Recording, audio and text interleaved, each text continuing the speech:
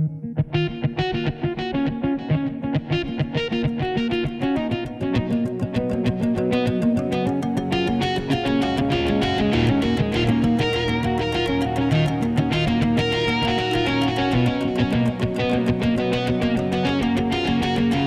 disclosure, I'm Robin Farzad. You could, war game it and play with it for entertainment purposes, but really, when you look at all of Wall Street strategists and analysts and economists, not a one of them had in their January 2020 forecast for the year ahead global pandemic, market crash, and recovery. So that just goes to show you how completely pointless forecasts are, other than it makes for entertaining reading and they're great marketing, but they're terrible ways to invest your money. Barry Ritholtz, Wall Street polymath on markets, investor psychology, and Manhattan 20 years after September 11th. Please stay with us. This episode is made possible by the support of Salomon & Ludwin, a boutique wealth management firm dedicated to helping families make smart financial decisions. You worked hard and sacrificed to create and build wealth. They treat advice given to you with the respect your journey deserves. For over 30 years, Salomon & Ludwin has earned a reputation of trust and confidence, recognized by Barron's as a Hall of Fame advisor. More at salomonludwin.com. Full Disclosure podcast to NPR One, Spotify, and Apple at link fulldradio.com. Please subscribe, rate us, and recommend the show to others. And follow on Twitter, Facebook, and Instagram at FullDRadio. Joining me from the home office in New York is none other than Barry Ritholtz, co-founder, chairman, and chief investment officer of Ritholtz Wealth Management. It's a financial planning and asset management firm with over $2.5 billion in assets under management. It was launched in 2013, rapidly growing. Barry's career focus has been on how the intersection of behavioral economics and data affects investors. You see his commentaries on Bloomberg TV, Bloomberg Radio, the Masters Business Podcast. How are you, sir? I'm doing pretty good, surviving the lockdown and post-pandemic Delta period as best as I can hope for. Barry Ritholtz, if I rewind you back to the terrifying month of March 2020, when you start to hear about emergency rooms filling up in Manhattan, this mysterious disease, we're sanitizing everything, the market falls 30%. Could you have predicted, 18, 20 months hence, that there'd be a international shortage in microchips for cars, a shortage of used cars, NFTs selling left and right, markets at record highs, just this lost idea of risk and hazard in markets, that everything is kind of a free-for-all? So first, in March of 2020, my biggest shortage concern was that you couldn't get toilet paper or paper towels. Sure. I was not thinking in terms of what's going to happen in terms of automobiles 18 months hence. And for those people who have been reading me over the years, they know that I'm a big believer that most forecasts are just marketing. They're a waste of time, mostly because the future is both unknown and unknowable, and there's simply too much randomness to really think out a year ahead. You could, war game it and play with it for entertainment purposes, but really, when you look at all of Wall Street strategists and analysts and economists, not a one of them had in their January 2020 forecast for the year ahead global pandemic, market crash, and recovery. So that just goes to show you how completely pointless forecasts are, other than it makes for entertaining reading and they're great marketing, but they're terrible ways to invest your money. What have you been telling clients recently, and that people who are looking at the Federal Reserve at constant 0+ interest rate policy, printing money, out there kind of punting the can, kicking the can down the road on when they might, quote unquote, normalize interest rates again? It's just been a scarier and scarier time. You kind of have to just bite the bullet and invest. I guess they call it the pain trade. So I'm going to give you 3 specific conversations that I've had with clients over the past 18 months. And by the way, these aren't just conversations. These end up being written columns and blog posts and podcasts and conversations. The old line is I write to figure out what I think. Sure. That comes from the former librarian of Congress said that. He also added, that's John Borston. He also added, besides at that hour, all the bars are closed. So he had a sense of humor. But the first piece that was relevant to this was really the conversation about externalities. And by the way, I always love when I get this horrific feedback on a blog post or a column telling me what a clueless idiot I am. And I'm being polite. You should actually see some of the emails and some of the language. So the piece I wrote that was published on Bloomberg on April 1st, 2020 was, "Don't assume the pandemic has ended the bull market." And everybody who wrote told me in no uncertain terms what a complete and total idiot I was. But the discussion really goes something like this. Markets tend to move in long arcs, long secular trends that are driven by very broad societal and economic functions. And my favorite example is the post-World War II, 1946 to 66. A ton of stuff happened. There were lots of recessions over that period, but the market just powered higher and higher. Rise of suburbia, car culture, interstate highway, electronic industry, civilian travel, all that stuff. And so when you have a secular bull market underway, like the one that began in 2013, and no, we don't measure bull markets from the bear market lows in March 2009. Hold that aside. They tend to last a decade or two. They're not short affairs. That's just a massive amount of energy that propels corporate revenues and profits and GDP and wages and jobs. Once momentum gets underway, that's a very hard thing to derail. And the examples I like to show people is when you look at non-economic factors that cause a market correction or crash or whatever you want to call it, Pearl Harbor or the JFK assassination or September 11th, or you can even make the argument that 1987 was caused by the combination of portfolio insurance and just how far behind the NYSE was in terms of manually processing trades pre-computers. They were so far behind, they would shut one day a week. The crash of 87. Yeah, you could argue that was an externality separate and apart from the economy. And in fact, the economy did not go into recession. The market finished up 1% for the year, and the bull market continued pretty much straight through for another, 13 years. So when I made the argument is this is like the meteor that killed the dinosaur. This has nothing to do with the economy or the market cycle or everything else. It will have an economic impact, and the market's knee-jerk reaction is down. But anytime you see a move down that fast, that usually means something else is going on.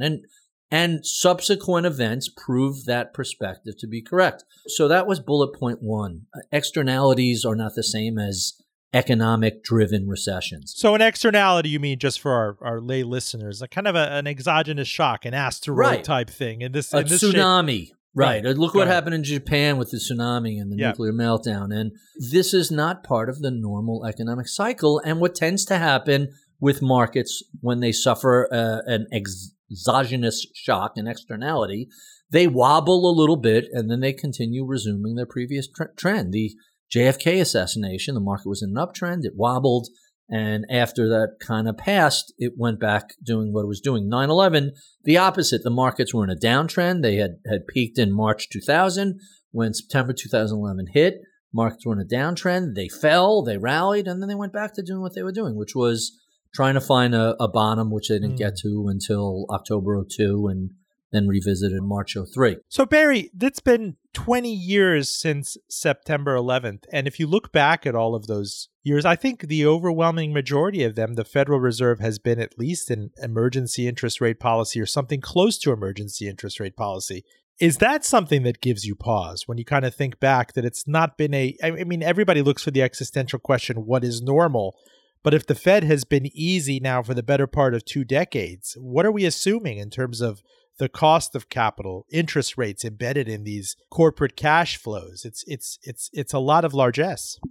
So I don't work in a think tank. I work in an asset management firm, and I've had this discussion and argument with other friends who think they work in think tanks, but they're really working in an asset management shop. And they give me this whole diatribe on why fiscal stimulus by the federal government or monetary stimulus by the Fed, how terrible it is and why they shouldn't be doing that. And I'm like, you have the wrong job.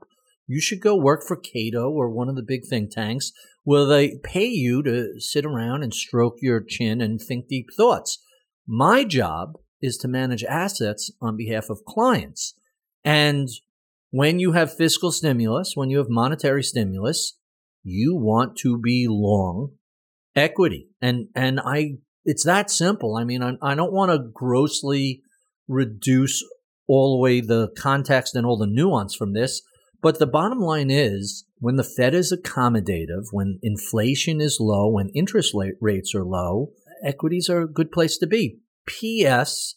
We did a study looking at when do rate increases hurt equity markets, and it turns out it's not just when they're rising, and it's not just when inflation is up.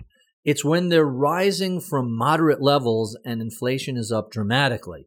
So if inflation, which I don't really see as a big problem here, but if inflation becomes an issue and the Fed has to take their accommodative zero rates up to 2%, who cares? That's still incredibly accommodative to the economy and to markets. It's now when rates go from 3.5%, 4% to 5.5%, 6%, then you have some real problems. But 0 to 1 or 1 to 2, it's incredibly accommodative. And that's the magic word of the day is context. Context, so you can understand what the hell is going on. I have a real issue with this sort of denominator blindness where people give you one number but no context. Rates are going up. Yeah, from 0. What do I care? Oh, wait, my mortgage rate's going to tick up to 3.5? Who cares? Are you kidding me? That's just, the worst sort of scare tactics that we see everywhere. Full disclosure, I'm Robin Farzad. You are listening to Barry Ritholtz, co-founder, chairman, and chief investment officer of Ritholtz Wealth Management in Manhattan. I gotta say, one of my fond memories in New York is seeing you walk from Penn Station or Grand Central to the Bloomberg building. You'd often have this, I don't know, not a trench coat, but a scarf. And people would actually swarm you. You're recognizable from TV. Your blog has been going strong now for more than a decade. And it's 20 like years. Well, it's like you almost like, I don't know, an E.F. Hutton, Charles Schwab type figure for the LIRR. And I always, I just wanted to watch it from across the street and shadow you up to the Bloomberg building. I want to quote from an article you wrote, just time to stop believing deficit BS. You wrote this on September 3rd. You're not allowed to say the BS word? You have to. Well, no, we're family on the blog, show. I spell that out. What do you do if you have a philosophy, you write, that over the course of a half a century is continually proven wrong? I do not mean a little bit off or theoretically askew, but verifiably, factually, quantifiably wrong. Do you admit the error and change course, or do you double down and keep repeating the same nonsense, hoping that maybe in another half century you might be proven right? Which brings us to those paragons of Puritan fiscal morality, the deficit fighters. They've been repeating the same arguments again and again my entire adult life. They make dire, scary warnings about government deficits, and yet none of the things they warn about ever come true. We're told over and over and over again that if we allow the federal government to deficit spend, a parade of horrors awaits us, including crowding out private capital, choking innovation and new company formation. The cost of U.S. borrowing will skyrocket, making the debt impossible to manage. The U.S. dollar will be devastated and will be radically devalued against all other currencies. All of this will cause rampant inflation, spiking prices to levels not seen before. Deficits will act as a drag on the economy. You finally write, it has been 50 years of hearing this, and none of it has proven true. So I'm calling BS on this, and you should too. Is there an element of crying wolf with deficit hawks? I mean, we hear about these fabled bond vigilantes and people that are going to punish the U.S. government, Congress, the Federal Reserve for monetary and fiscal profligacy. Spend now, put it all on credit, worry later. And it seems like, you're right here. We're not being punished for it. If anything, the dollar continues to be the readout of safety. Whenever there's a crisis domestically or internationally, even if our debt gets downgraded 10 years ago, people storm into United States debt. It's kind of this American exceptionalism. So after about 40, 50 years, you have to wonder, is this BS? Well, let me tell you the motivation behind that, because stuff is going on in DC, which is kind of interesting. But this comes from just a basic philosophy of investing, which is, I mentioned earlier, the future is inherently unknown. We are making probabilistic assessments about that unknown and unknowable future with limited information. And so how best are we to allocate capital under those circumstances? And to do that effectively, you have to admit what you know, what you don't know, what you know for certain, where your blind spots are. There's a surprising amount of philosophy and sort of Zen self-awareness if you want to be a good investor. And it's like the Rumsfeldian school of thought as opposed to the Ritholtzian. Can I tell you, he did not come up with the concept of unknown unknowns. He made it popular. But, anybody who studies epistemology or studies any sort of philosophy of knowledge, there are the things we know. There are the things we're not sure if we're right about or not. There are the things that we're aware of as a blind spot. And that fourth quadrant that's what a black swan is, the unknown unknowns. I had interviewed somebody who is a quant, and Sandy, I'm drawing a blank on his name, Sandy Rattray from Man Group. And this, by the way, this is the guy who created the VIX index. So this guy understands black swans and volatility. And he said his favorite question he gets at conferences are when people say, well, what's the next black swan? And the answer is, if I could tell you what the next black swan is, well, then it's not a black swan. Right? And the black swans are things that come out of left field and nobody is really prepared to. No one's positioned for, at least very, very few people are appropriately positioned, both in terms of their portfolio and even their mental outlook. So I find bringing that philosophy to other areas and seeing if you can, sort of do an out of sample application. What other fields are there where people are saying things that are demonstrably false, and yet an entire industry is built upon that sort of nonsense? And by the way, we have that all over finance, but you could go all sorts of other places. It's quite fascinating to me. Well, here's a thing that got me thinking about. Since the onset of this pandemic, I've been asking doctors left and right how much pandemic, kind of the bubonic plague, 1918, 1917, and 19 were studied in med school. And most have been very forthcoming and saying not much, right. Actually. I mean, we kind of short shrifted it. So to what extent, and I know it's not a neat parallel, is there a lack of institutional memory right now on bond trading desks, or even these beard stroking types at the Cato Institute and others, about the time when we were punished for fiscal and monetary profligacy? That there aren't many people out there who were practitioners in the late 70s or early 80s at a time when interest rates were soaring and crowding things out. Of course, this could rear its head again. Yes and no. One of the problems that we run into is institutional memory is important, but when it gets to an extreme, when you start to have people with PTSD, it leads to bad outcomes. And probably the most prominent example these days has been all the, running around with their hair on fire about inflation.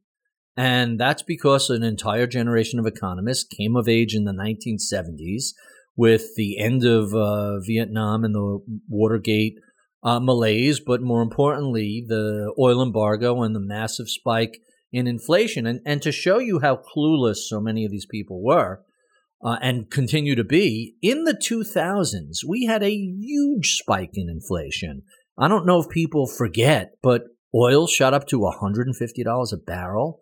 Milk was $7 or $8 a gallon. Steak had gone crazy.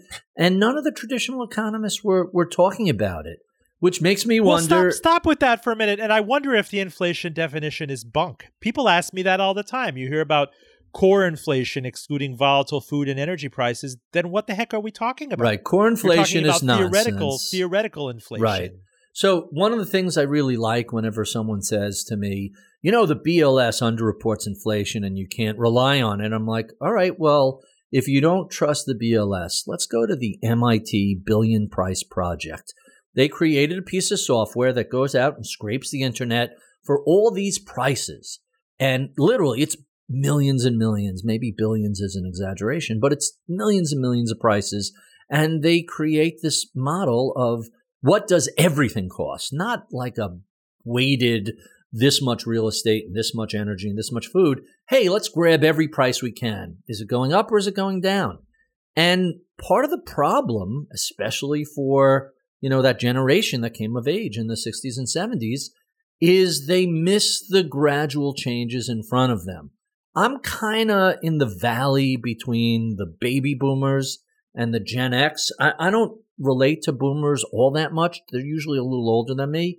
But the Gen Xers, like my kid sister's generation, they're younger than me. So I kind of stand in between those two groups, and it gives me a little perspective. And if you look at the past 30 years, most of the things I buy have either come down in price or at the same price has gotten much, much better. So I'll give you my favorite pandemic example. When we first began the lockdown, so literally today is the 7th year I've been living in this house. We closed on, I want to say it was like the 4th or the 7th, something like that, of September back in 2014. And we set up Fios as our internet provider.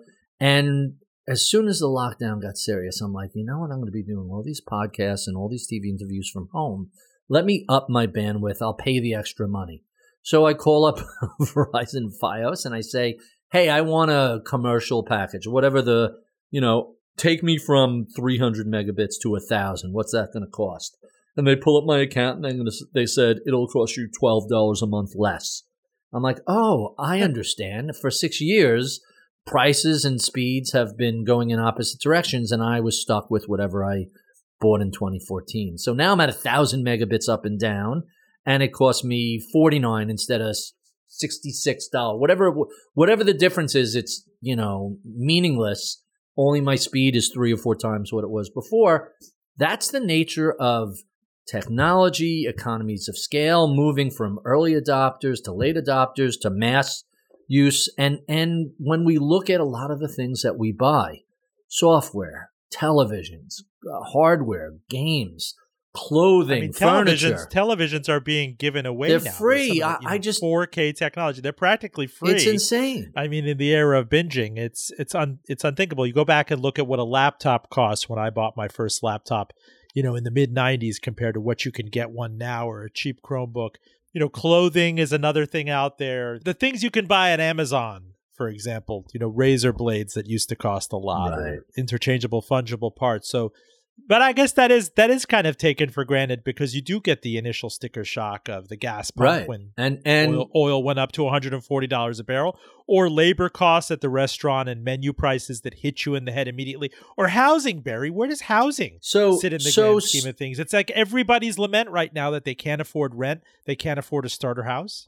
Yeah, so let's talk about housing. And with the footnote, healthcare costs and education costs have gone through the roof, although I think education is the next field that is going to feel the competitive sting of technology that's going to drive prices lower. Healthcare should have. They just, for reasons that are complicated, it hasn't succumbed to actual market-based competition. P.S., call a hospital and say, hey, I want to do this procedure. They can't tell you what it'll cost. So how can anybody even shop for price?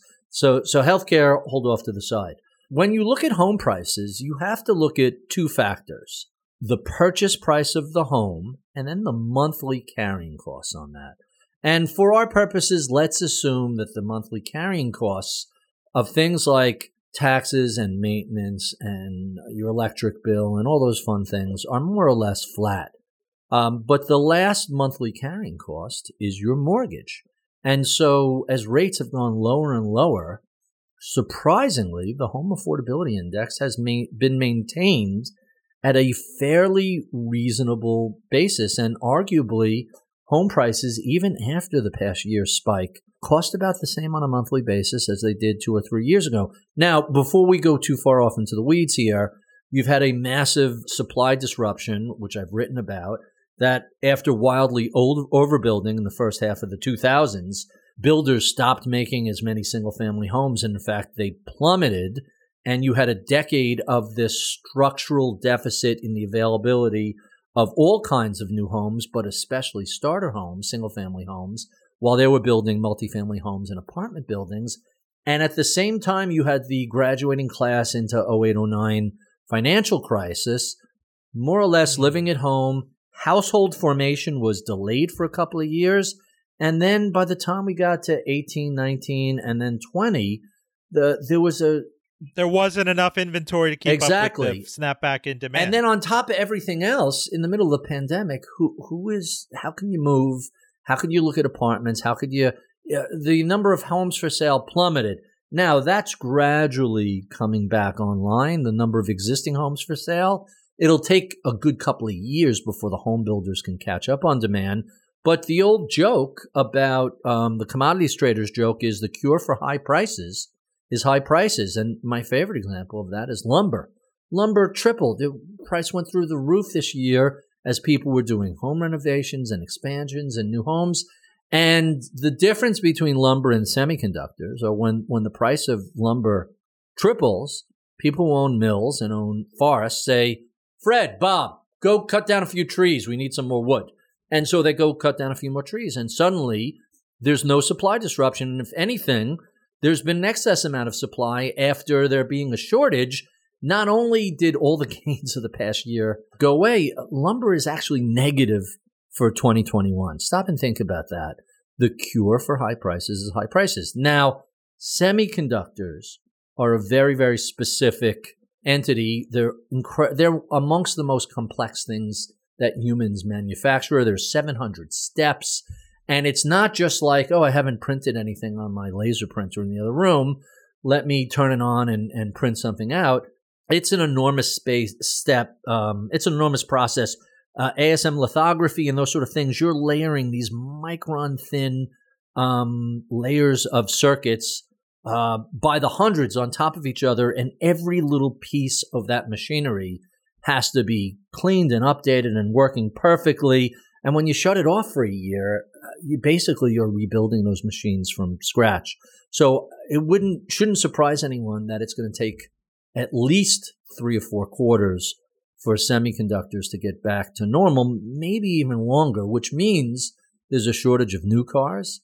Used cars have gone through the roof. I mean, I think at this point, everybody kind of understands it. I spent a lot of the pandemic buying cars in the beginning because they were cheap, and suddenly I have too many cars in my driveway, so I started selling them, and I was shocked. Just my wife's BMW 2 Series, after owning it for 3 years and putting 10,000 miles on it, we sold it for $4,000 more than we paid for it. That's how crazy that market has gotten. Full disclosure, we're talking to Barry Ritholtz. Stay with us. This show podcasts to NPR One, Spotify, and Apple Podcasts at link fulldradio.com. Please subscribe, rate us, and recommend the show to friends and family. If you're just joining us, we are talking to Wall Street voice extraordinaire Barry Ritholtz. He is the co-founder, chairman, and chief investment officer of Ritholtz Wealth Management. You also hear him on Bloomberg Radio, Bloomberg TV. Do you still have the byline in the Washington Post, Barry? No, that I think that run ended around 2016. Coincidentally, when Bezos took over, they wanted me to do less personal finance and more sort of policy analysis, and I'm a big fan of kind of trying to stay in your own lane. What expertise do I have in government policy? None. So, well, I've seen you riff on astronomy and the speed of rockets, and all sorts of stuff. You are a polymath. So I could talk, rare earth thesis and why the Drake equation is wrong. I have enough math and physics behind me that I can have a conversation about that. But I would never hold myself out as an expert in that space. I had an interesting debate with the guy who runs, Brian Greene, who runs the astrophysics center at Columbia. And we started talking about, how rare is life in our galaxy and in the universe. And it's always amusing when someone thinks they're talking to a layperson, and then you start going through a bunch of things. He's like, oh, so you know this stuff. I'm like, well, not like you do, but enough that I can ask. I just want to know enough to ask intelligent questions of the people who know a whole lot more than I do. And I found that's been a helpful approach. That said, it wouldn't surprise me if life in our galaxy was exceedingly rare, and the Earth is a shockingly, I don't want to say unique, but rare outlier relative to what the rest of the hostile galaxy looks like. Well, I have a little less metaphysical question for you, Barry. Something much more mundane. In the top 10 holdings of the S&P 500 right now, snapshot 2021. I never thought in this 20, 30 years that the NASDAQ would revisit 5,000 again, its fateful year 2000 nominal high. And now we're above 15,000. And I look at the S&P 500, which is the most quoted and benchmarked index of American stock market activity.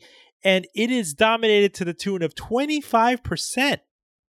Or 26 or 27% by technology holdings. The multi-trillion-dollar club, Apple, Microsoft, Amazon, Facebook, Alphabet, Google, Tesla, which is a tech company, NVIDIA, you talk about microchips. Is this problematic when clients come up to you right now and say, look, I want to be long the market, but I don't want to buy a technology fund? So I mentioned there were a couple of different discussions I had since the pandemic began. The second one was last summer of 2020, where people said, why do I want to stay invested? This market is insane. Wherever I look, businesses are closing, the local restaurants are shutting, the dry cleaners, the retailers.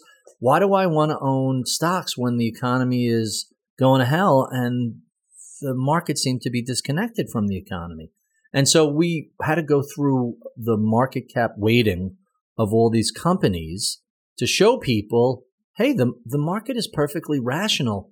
Your local dry cleaners or the mom and pop restaurant, they're not in the S&P 500 index. What's in that index are the biggest, best run, fastest growing global entities, many of which get a ton of their revenue from overseas. And so, the amount of revenue that each of Apple's divisions generate, just their app store, if it was a standalone entity, would be an S&P 500 top 50 company. It's crazy. And so you look at the economy shuts down and people still have to eat and get paper goods and food. And so who's doing well with that? Well, it was Amazon and Target and Walmart, anybody who could make deliveries, Instacart, you go through the list. People were working from home, so it's Microsoft and Apple and Google and on. People are bored, so Netflix and Facebook. Now, there's a difference between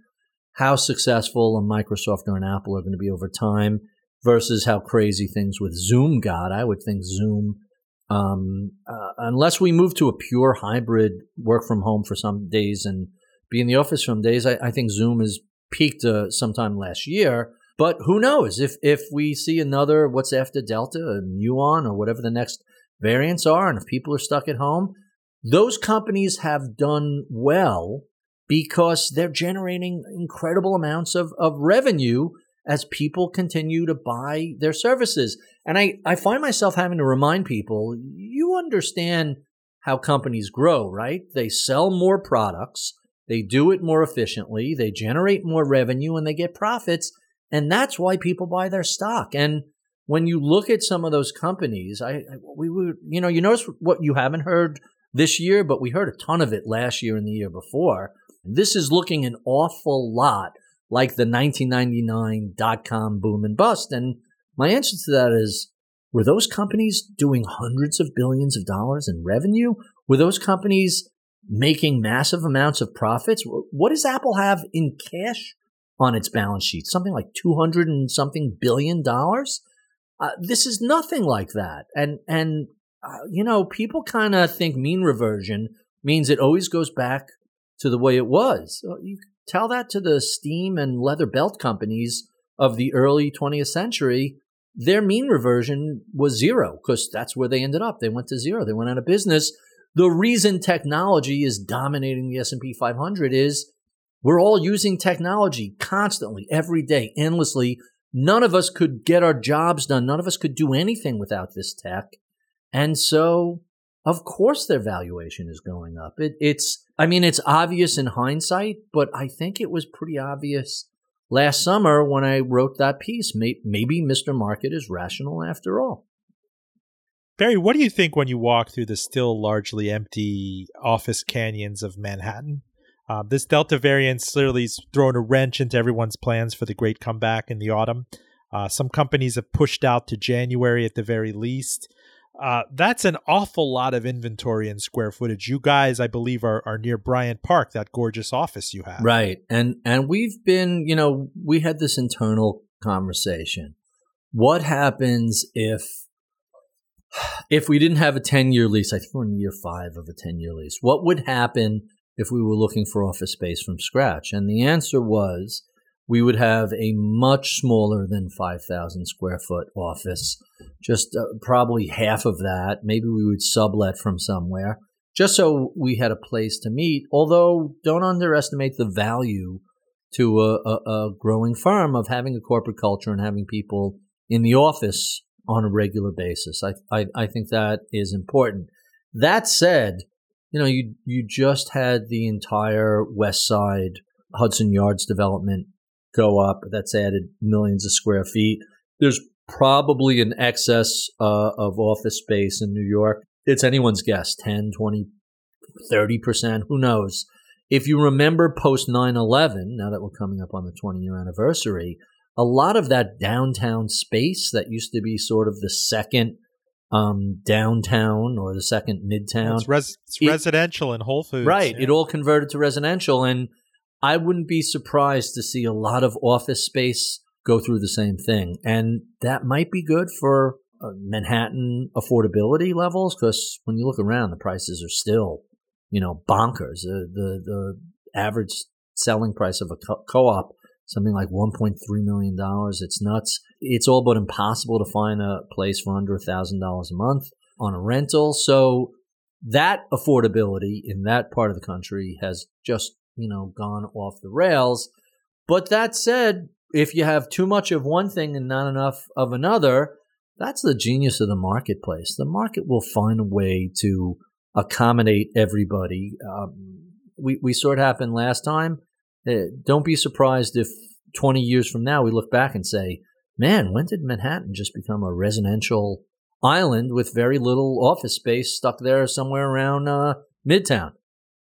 That's so crazy. And what about writ larger across the United States, strip malls and shopping plazas and Starbucks and Panera's realizing the dining room square footage is an albatross? Yeah. So one of the things about the pandemic lockdown has been how revealing it has been of things that were either already changing or had been changing for a while that people just kind of recognized. And I kind of laughed.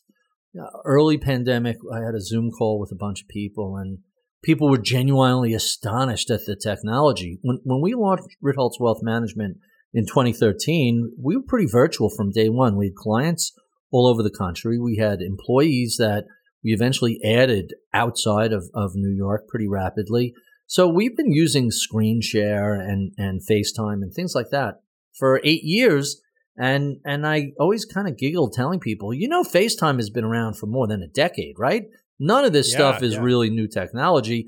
You're just using it and you're getting comfortable with it, but it's been around forever. So that's the first thing about it. The second thing is when you look at retail, I pulled a piece from 2008 where I talked about the U.S. retail footprint is massive and wildly overbuilt, especially compared to, all right, Japan's a cheat because their cities are so tight on space.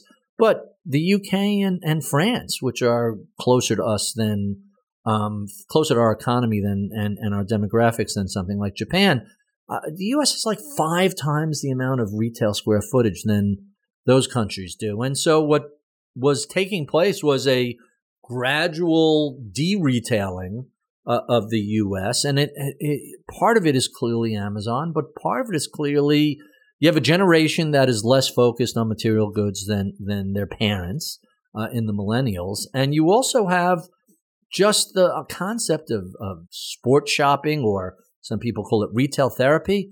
That's not what this generation does. And the youth of America drive a lot of trends. And by youth, I really mean anyone under 30. And when that age cohort isn't going to the mall, isn't going shopping that way, you're going to see these stores start to close. But this is already a trend that's 20 years old. This is not pandemic related, although clearly the pandemic was the final nail in the coffin for a lot of weaker retailers. There can be no doubt about that. Full disclosure, I'm Robin Farzad. You're listening to Barry Ritholtz. He's co-founder, chairman, and chief investment officer of Ritholtz Wealth Management, one of the fastest growing registered investment advisors. I believe it now has $2.5 billion of assets under management. You see Barry on Bloomberg Television. You hear him on Bloomberg Radio. Barry, in the final stretch we have with you, I'd be remiss if I didn't talk about that morning 20 years ago. And I was on a train. I was working for smartmoney.com. It was the magazine of the Wall Street Journal, the website, and it had an office down on Wall Street on Exchange Place, I believe, in the old Kidder Peabody building.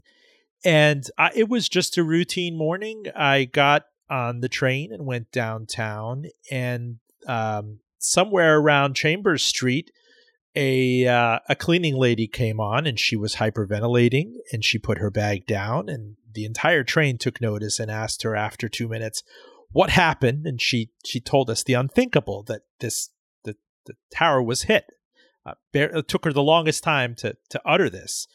And I got out at Wall Street where our office was, and all the other commuters and subway riders pushed me back in the car.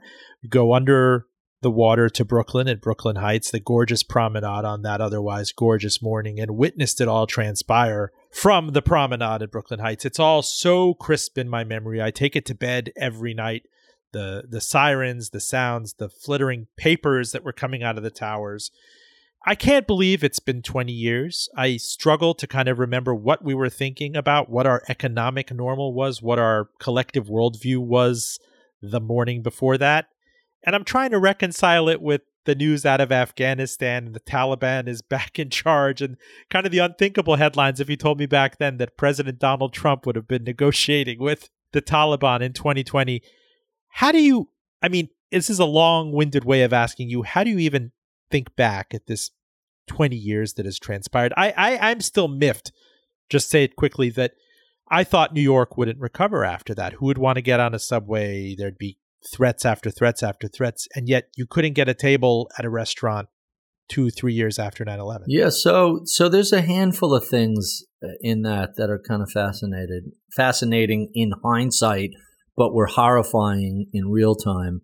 My office was located, the headquarters were on the 28th floor of 2 World Trade. I was out in the Long Island office. I wasn't in the city every day back then. And I got a hold of my head trader on the phone, who is a former Marine jungle combat instructor. And big tough guy, he was scared out of his wits, shocked really more than anything. He said your training kicks in. He had come up out of the subway, leaned against the 2 World Trade to light a cigarette to be blocked from the wind, and as he's next to the building, the other building is hit, and his training sends him straight to the water. That's your first instincts. Big explosion, get to the water. And so I stayed on the phone with him for about 45 minutes until the towers came down, and he was giving me a running dialogue of everything was going on. I never take notes, but for some reason I thought to take notes that day, and that night sent it to him, said, "Hey, is this accurate?" "Yes." "Do you mind if I put it up on the blog?" "Go ahead." And so that was back in the days of Yahoo GeoCities, and so I put that up and went to sleep, and the next day woke up to like 2,000 emails. It was kind of just like shocking how that just dominated everything. And P.S., what I mean by dominated everything, it dominated economics, politics, culture. It dominated all of society for a while. The really strange thing about the post 9/11 period was, and I said this back then, I was perplexed by it then. I think I understand it better now. Why we stopped or took our eye off the ball in Afghanistan and decided to invade Iraq, which by now we all know had nothing whatsoever to do with 9/11. That was really Afghanistan with their help from our friends, the Saudis. What was it? Something like 21 of 23 people flying those planes were Saudi nationals. That never went answered. So you had this massive, as much as people think that Trump was a bad president, the results of decisions made by George Bush and Dick Cheney, we're still feeling today. The Afghani war not being managed properly, pouring all of our focus and manpower and blood and treasure into Iraq was a giant mistake. And a lot of people said it in real time then, and they were shouted down. There are people that I just stopped reading because they were so completely and totally heinous in their take on the Iraq war. It was the worst type of jingoism and the worst type of false nationalism. And you just end up looking at this saying, what is going on here? How have we completely dropped the ball after 3,000 Americans were killed on September 11th? Why aren't we finishing what we started, which is going after the bad guys who began this? And I continue to this day to be frustrated how that has been allowed to continue. We screwed up really badly by not taking the war in Afghanistan seriously and moving towards a completely different war of choice, an unnecessary war of choice that had nothing whatsoever to do with 9/11. It's shocking, and I wish I would be around 100 years from now to see how history looks at it. I think they're going to be as perplexed then as I am now. And then to consider the rejiggering of the financial district. I mean, what was called Wall Street proper, I believe a lot of it has been converted to condos, some boutique hotels, Midtown Manhattan. I mean, there was psychographically Wall Street. There was a Lehman Brothers building there, and then they moved to Midtown. And now to consider that a lot of these firms are struggling to reassemble their trading floors and have people come back to the office. Manhattan has been laid low again, and there are very open questions about how and when it can recover. So the challenge with that, we just hired a bunch of people over the past 18 months, including a chief compliance officer and a couple of new advisors and a couple of new admins. And since the pandemic began, the question that we've been wrestling with is, everybody is working well remotely. Do I have to hire someone local at a New York salary when I could just as easily hire someone from Minnesota or Nebraska or Texas for literally half the salary? You wonder, it's not just one firm. What happens when lots and lots of firms do that? What happens to the people who work in New York and live in a more expensive New York sort of area, and they're priced out of this sort of place? And so it's really, it really becomes a challenge.